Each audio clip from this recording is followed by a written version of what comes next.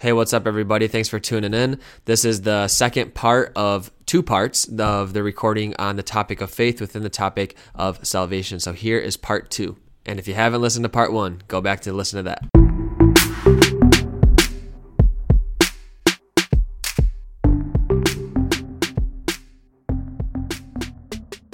And so when we talk about, and I was already referencing St. Paul a lot. He's the apostle to the Gentiles, right? And he has the majority of the letters in the New Testament. So now I want to talk about when people talk about, St. Paul talks about faith without works. So it's really like a faith alone thing. And then faith of Abraham. See, Abraham was saved by faith. He wasn't saved by even circumcision. And baptism is the new circumcision. So you didn't even need to be baptized or anything, right? So it's faith of Abraham. So let's go into that. I love this because a lot of people will say, well, look at Romans and Galatians. It's clear in there. It's faith apart from works, right? So it's faith that saves us. Works has nothing to do with it. And those are the most Catholic books in the New Testament, in my opinion, because what is St. Paul preaching there? And let's first back up for a second. So I actually want to bring out what the biggest concern in the first century was. And it's all over the New Testament. It's literally these primary reasons that the New Testament letters were even written, because it was the apostles who had the authority of Jesus Christ himself as the overseers of the New Covenant kingdom to proclaim the truth of Jesus Christ. And when they weren't there in the church, St. Paul would write, Peter would write, and that Peter would write to not even a single church. He was the shepherd of all the churches, right? He was the Pope, so he would write he was writing like basically an encyclical. James was speaking. All these different apostles were speaking because they knew that they had authority. So this is the things that I'm going to list off 5 things. They were writing because they were worried. They were talking against those who are denying Christ, that is God in the flesh, right? So that's called the spirit of the Antichrist in First John. And this is why the Gospel of John was written, is because he was battling a heresy that people were saying, well, Jesus was just a man. He wasn't divine, right? So they were denying that Jesus is a divine person. So that's the one concern. The second concern is that Jesus is the Jewish Christ or Messiah. So St. Paul, what would he do with his Jewish brothers and sisters? And people would debate all day long in the synagogues. He's saying Jesus is the promised Christ. Look at the Old Testament scriptures. Jesus fulfills all of these things. St. Paul even talks about in 2 Corinthians that even to this day, when the Jews read in the synagogues, all the Moses and the prophets, they read it with a veil. Jesus Christ unveils all of Scripture, and the Scripture he's referring to at that time is the Old Testament. And then the third biggest concern is that those that are heretical and not part of the apostolic tradition that are following, and those that are following teachings apart from the church. So it's all over the New Testament letters. Stop following these people. Listen to us. If they're not of us, then they're not true. Like hold fast to the traditions of the church. That is the pillar and bulwark of truth. And the fourth biggest concern is immorality. And this is a primary concern with these new pagan and Gentile converts who had horrible sexual immorality, right? And then the fifth one, and this is where we talk about with St. Paul in Galatians and Romans, even though he addresses like immorality and stuff like that within the church, and also the apostolic traditions like the heresies, and also Jesus is the actual Jewish Christ and Messiah with the Jewish people.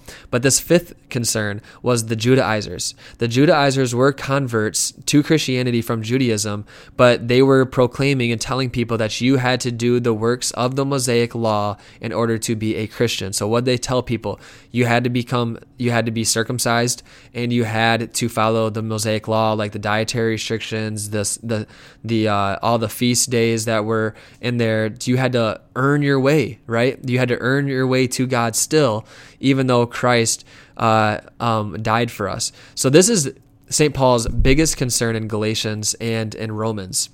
And this is why I say it's the most Catholic that it can get, because it's the most developed in justification and righteousness and salvation. And it's specifically, he's proclaiming what has already been dogmatically defined by the church of Peter and the apostles in Jerusalem in Acts 15 and Acts 16.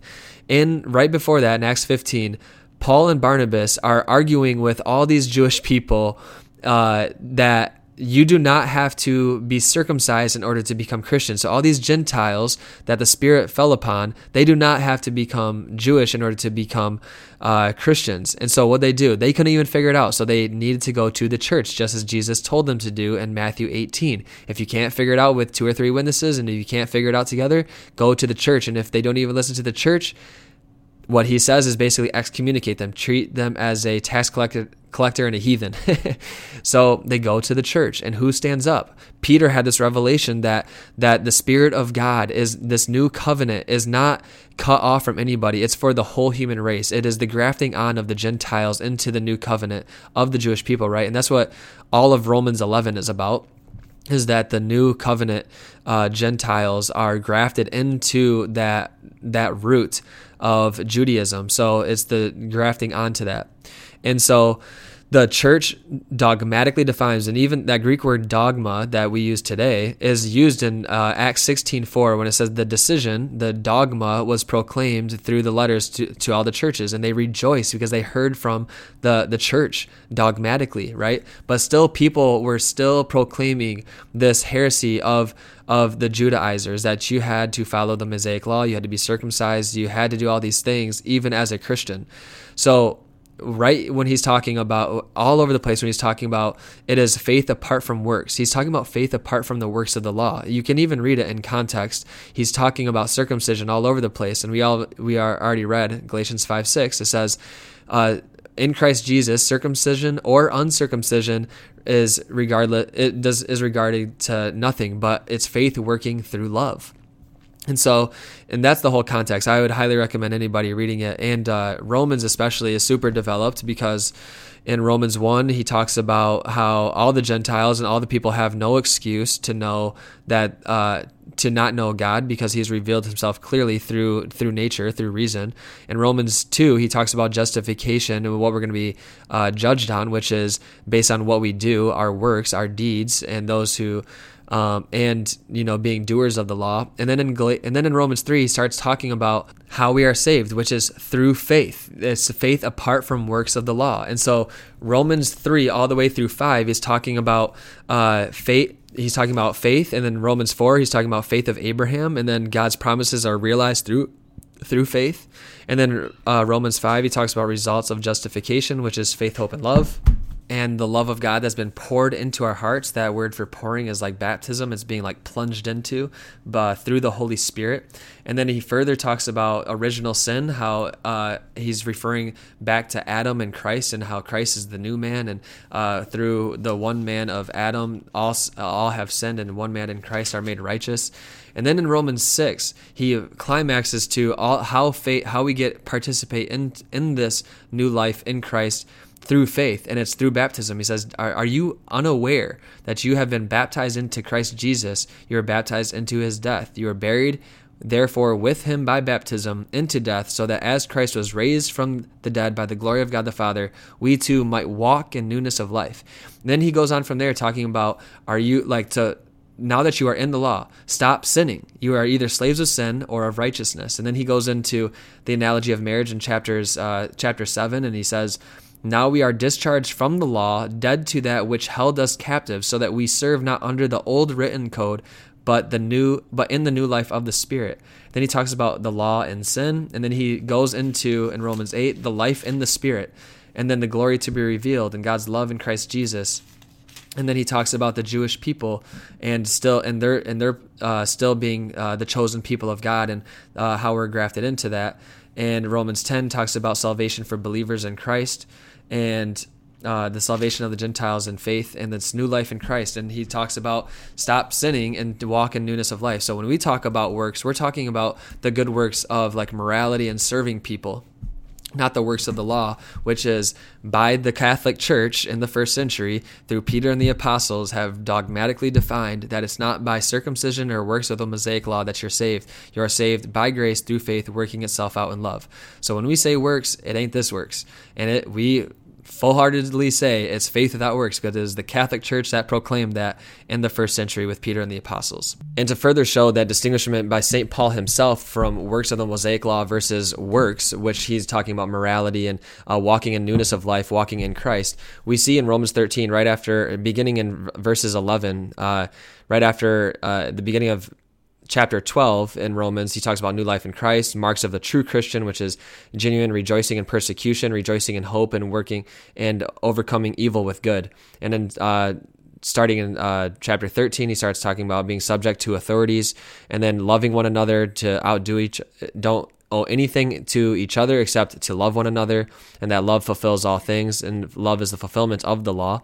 And then he says this in Romans, and beginning in Romans 13:11. Salvation is nearer to us now than when we first believed. So he's talking about continuation of faith, right? That not once saved, always saved. The night is far gone, the day is at hand. Let us then cast off the works of darkness and put on the armor of light. Let us conduct ourselves becoming as in the day, not in reviling and drunkenness, not in debauchery and licentiousness, not in quarreling and jealousy, but put on the Lord Jesus Christ and make no provision for the flesh to gratify its desires. So right here, he's commending all Christians to put on the Lord Jesus Christ and put off the works of darkness and sin, and to turn and to continue on in that saving faith that we have, to continue in good works.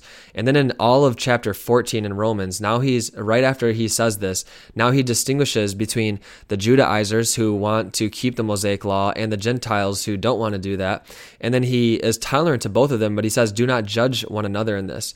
So this is all of chapter 14, and he says, when he starts talking about the Mosaic Law, he says, in those who would be passing judgment, he says, let not him who abstains pass judgment on him who eats. So he's talking about Gentiles. Don't judge the Jews who want to keep the Mosaic Law and keep their kosher laws and stuff like that.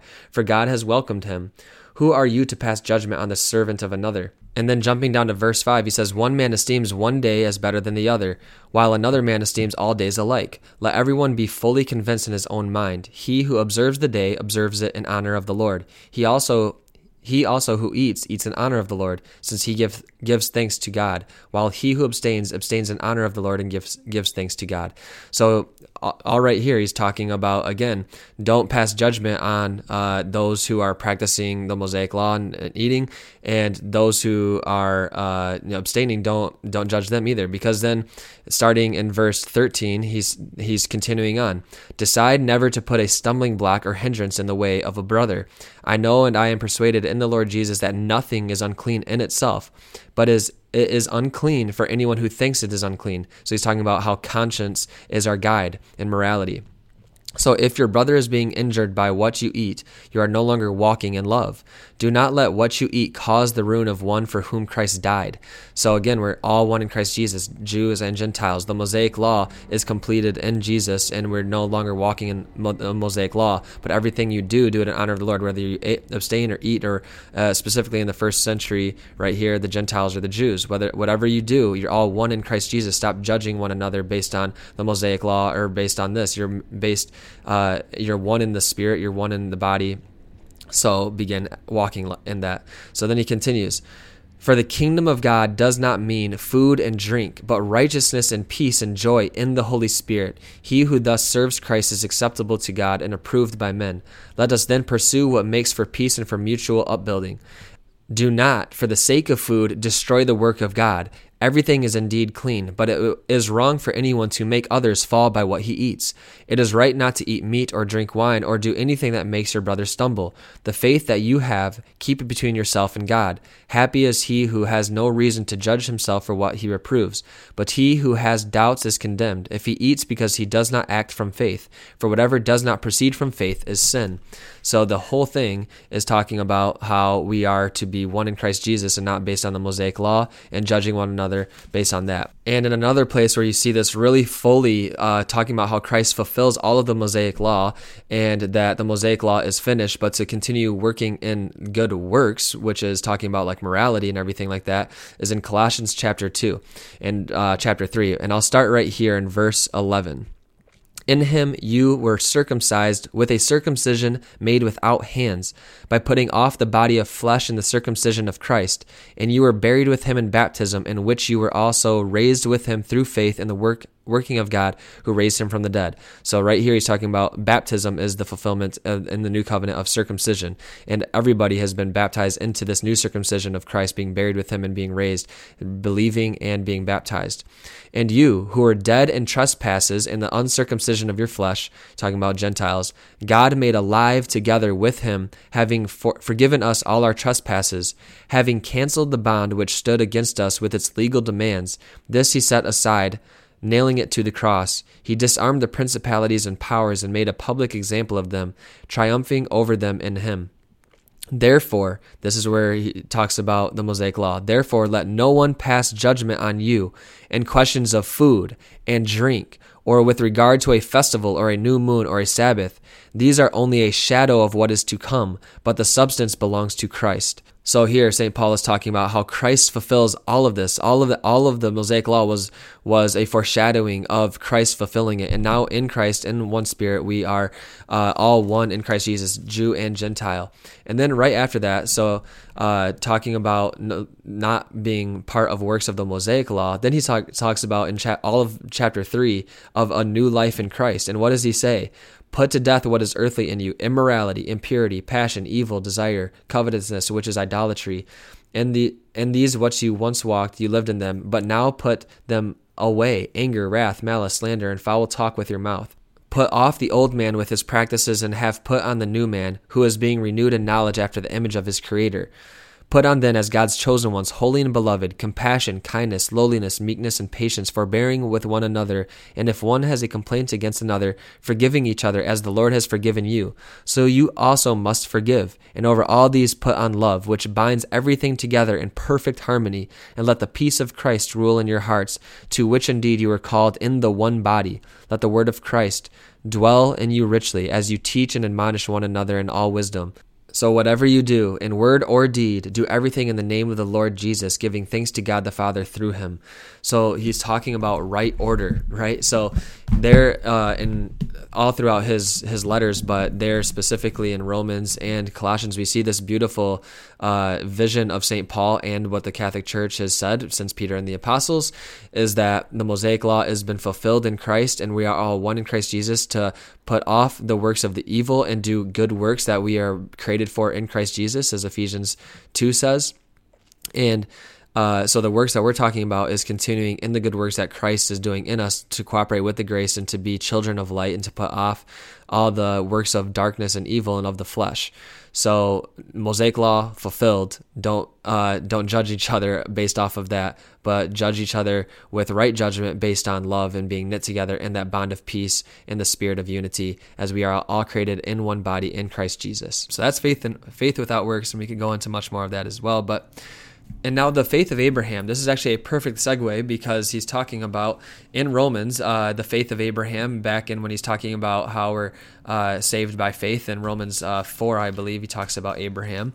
And then he's mentioned in Galatians and James and in Hebrews. But before we get into all of the specifics on that, let's first talk about on why Abraham is being mentioned at all, whether it's by Jesus, the Pharisees, St. Paul. Specifically, we're going to be talking about St. Paul, but why is he being referenced at all? Well, if you go all the way back, and this is why it's so critical, why St. Paul is even talking about this in the first place, that you're not saved by the Mosaic Law, you're saved by faith. Because if you go back, and Abraham is even called our father in faith, right? So go all the way back to Genesis 15. This is literally after the covenant made with Adam and Eve, the couple, and then with Noah, the family. And this is the one with the tribe now. So now God is beginning to reveal to the world, through Abraham and his descendants, his love, right? And that's fulfilled in Jesus. But this is what he promises to Abraham in Genesis 12, 1-3. God promises him a threefold promise. One is a land promise, that he is going to be given a promised land, which is fulfilled not until Moses, a kingdom promise, which is fulfilled in David and not until 2 Samuel 7, and a promise of a worldwide blessing that is fulfilled in Jesus. And so all of these promises are fulfilled after he dies. And even at the time he's saying this, he doesn't have any children. Him and Sarah are old and they don't have any children, and yet he still believes in what God is saying. And then he has has a child, Isaac, and then he is even he's tested not to so God can figure something out about him, but so that he can figure out he is actually learning more and more about himself as God is leading him on. And so he tells him to sacrifice his son Isaac, and he's about to. And so then it's this Lamb of God that God was going to provide himself, and that's fulfilled in Jesus.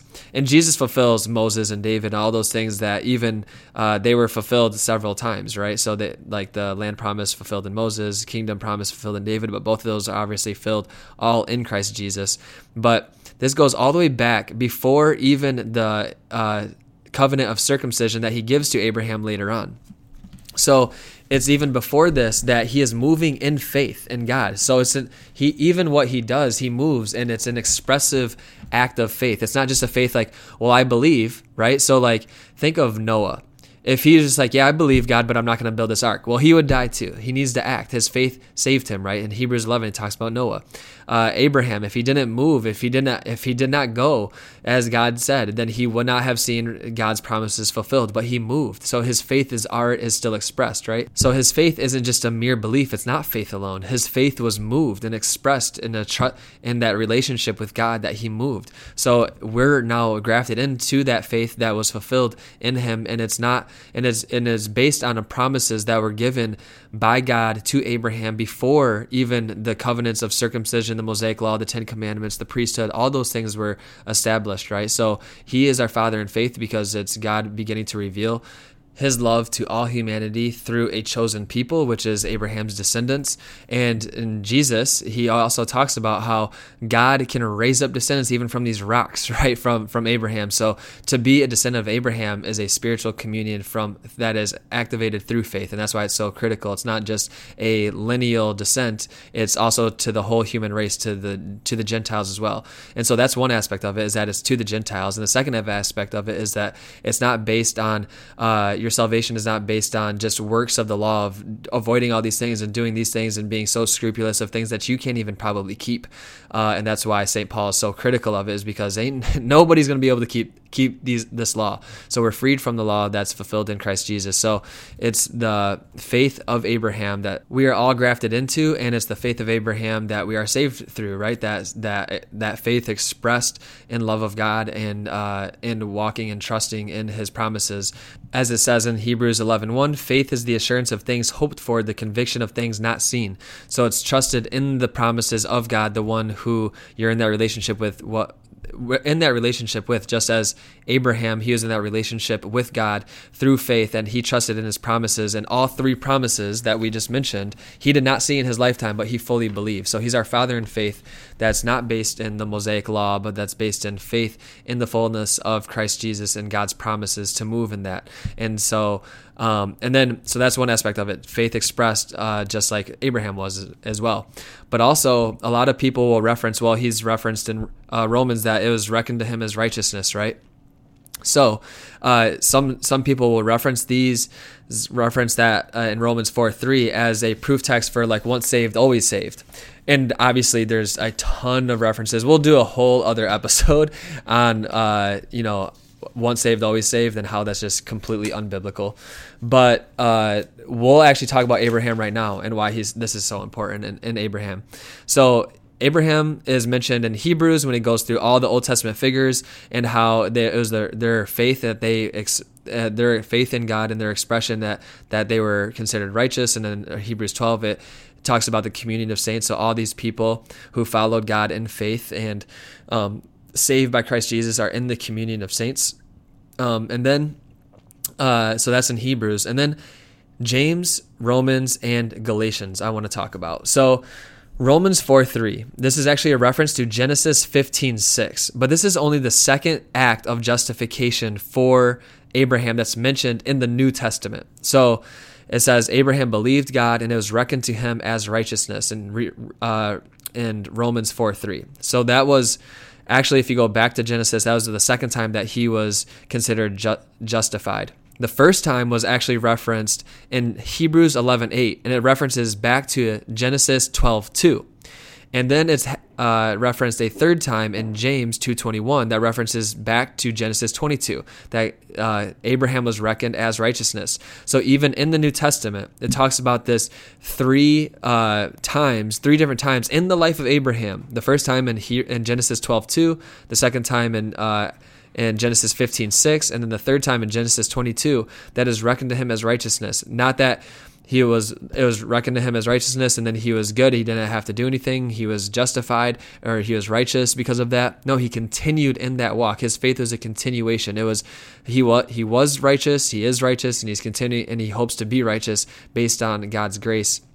So it's that faith expressed in love, and it's that threefold salvation of a past, a present, and a future. It's a threefold expression of that faith that is fulfilled, and the New Testament clearly communicates that even with Abraham, that believed God and is reckoned to him as righteousness. Again, those references, the first one is referenced in Hebrews 11:8. The second act of justification is in Romans 4:3. Then the third act of justification is referenced in James 2:21. And so all that we see all throughout Scripture is that obedience, humility, and faith are all connected, and it's all fulfilled in love. So if you have love, it fulfills all these things, right? So obedience, humility, and faith are all connected. They can't be separated. So great is faith that even in suffering, we trust that there's a greater good. So great is humility and obedience that Jesus and St. Paul tells us to even be obedient to those in authority, even the government, the officials, our parents, and all of these things to be obedient to. Hebrews talks about being obedient to the elders that are above us, aka the bishops of the church. And it's completely different because they're supposed to be serving in love, right? They're not called to be served, but to serve. So the kingdom of Jesus is different from the kingdom of the world. But Jesus and St. Paul even tells us to obey the authority of the government. Now, that doesn't mean that in everything, because if they're wrong, then we have to obey God rather than men when they contradict each other. But nonetheless, they do tell us to obey those who are in the government, those who have authority over us. If they're, not contradicting God's revelation, then to be obedient to them because they have God permitted that to happen. So, and this obedience shows our faith in divine providence, that even in bad things, our suffering and trials, the Lord allows it for the greater good. And no authority is given on earth unless it's granted from above, as Jesus said to Pontius Pilate. Nothing can separate us from the love of Christ. Only our own willingness to sin separates us. And we'll talk about that in another episode. And our humility to show that I am me and God is God. So that's humility. So this faith, obedience, and humility are always intertwined. A perfect example of humility is not just like to suppress myself. Humility is actually being super truthful of who I am and who God is and who other people are, and just being honest, right? So the perfect example of this is the good thief on the cross.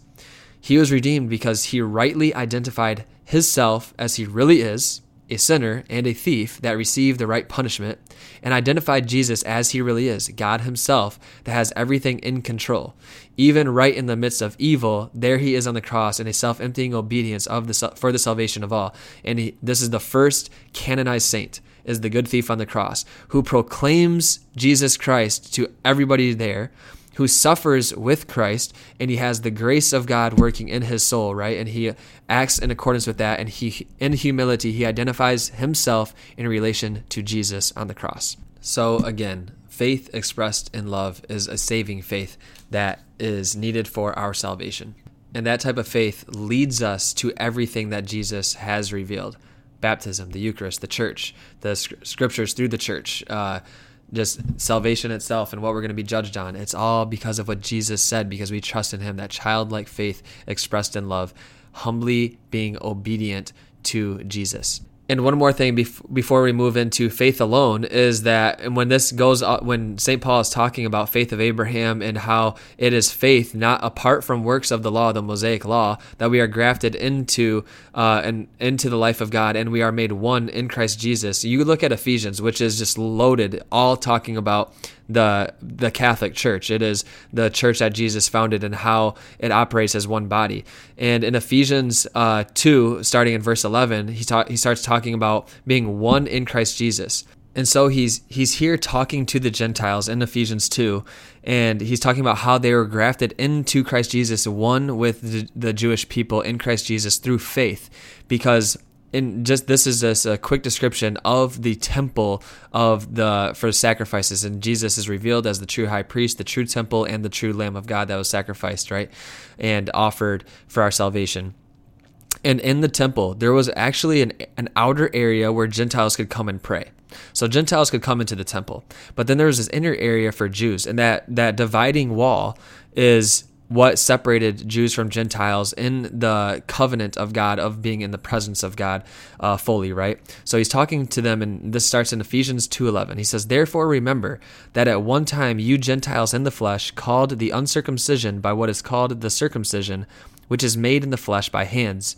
Remember that you were at that time separated from Christ, alienated from the commonwealth of Israel, and strangers to the covenants of promise, having no hope and without God in the world. But now, in Christ Jesus, you who once were far off have been brought near in the blood of Christ. For he is our peace, who has made us both one, and has broken down the dividing wall of hostility by abolishing in his flesh the law of commandments and ordinances, that he might create in himself one new man in place of the two, so making peace, and might reconcile us both to God in one body through the cross, thereby bringing the hostility to an end." So he's talking about this dividing wall of hostility. What he's talking about is that dividing wall in the temple that separated Gentiles and the Jewish people. So now with Jesus as the true and fulfilled high priest in the Holy of Holies that brings Gentile and Jew together. And even Jesus referencing Psalm 22, my God, why have you forsaken me?" At the end of that, it's vindication, and it's also the fulfillment of the Messiah bringing Gentile and Jew into one covenant. So it's the salvation for the whole world. And so I really just wanted to share that really quick to get even more and more into the mind of St. Paul when he's writing this, and what's on his heart is the Judaizers, and he's talking about the Gentiles. Hey, you've been grafted on through faith, which the Catholic Church proclaimed in Acts 15 dogmatically. So stop listening to the Judaizers and Judaizers. Stop portraying the gospel as a gospel of works. No, it's a gospel of grace in Christ Jesus that has been grafted on to the whole human race, fulfilled and grafted into that root of the Jewish people, of the chosen people. Now all the people in Christ Jesus are made one in the covenant, so we are made one body, one spirit. Now I want to move into faith alone, and I actually want to start by saying where we can say faith alone at, because I remember this super anti-Catholic email went out to a bunch of people, and I emailed him back, and we were going back and forth. And he was specifically talking about the doctrine of the Eucharist, and he had this huge explanation. And obviously, just as I did when I was anti-Catholic, and when I still have conversations here and there, is that when one topic gets brought up, all of a sudden, within the context of that conversation, they bring up a whole bunch of other stuff, right? So he's listing out all these things, and he's talking about the Eucharist, on how St. Thomas Aquinas explained that it's by faith alone that we know that Jesus is present. And then he slyly references, see, St. Thomas Aquinas, your doctor of the church, even says faith alone, but the Catholic Church is so opposed to using faith alone. And so I actually want to start there, is that throughout the Christian tradition, faith alone was never a term to be scared of, because we had it in the right context. We don't mean faith alone from a salvation perspective, but when we use faith alone, it's because there's no perceptible, you can't arrive merely on reason or merely on philosophy to understand the Trinity. Nothing in philosophy, nothing in your reason is going to say, yep, God must be three persons because X, Y, and Z. No, we only know that through divine revelation. We only know that Jesus is present because of divine revelation. It looks like a piece of bread. It tastes like a piece of bread. It looks like wine. It tastes like wine. It smells like wine. If you drink enough, you'd get drunk. Everything tells you that it's bread and wine. Everything told you that Jesus was only man.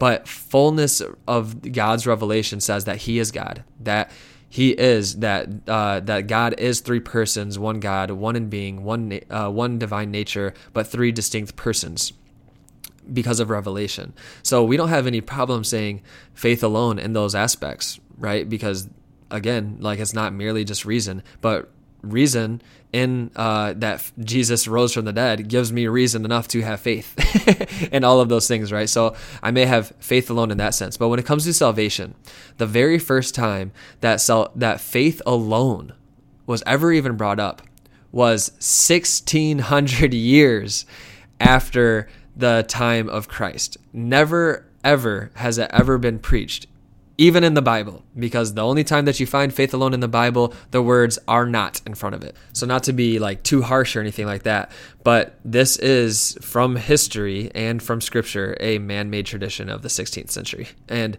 so just to give some background, Martin Luther was a Catholic priest in Germany, and he was extremely scrupulous. Ever since he was really little, he had a dad that was super hard on him, and he had a lot of like anger in his heart. You know, he had writings against Jewish people. He was anti-Semitic. He had things that were contrary to the love of God and to the love of neighbor. But in his writings, he began questioning a lot of things.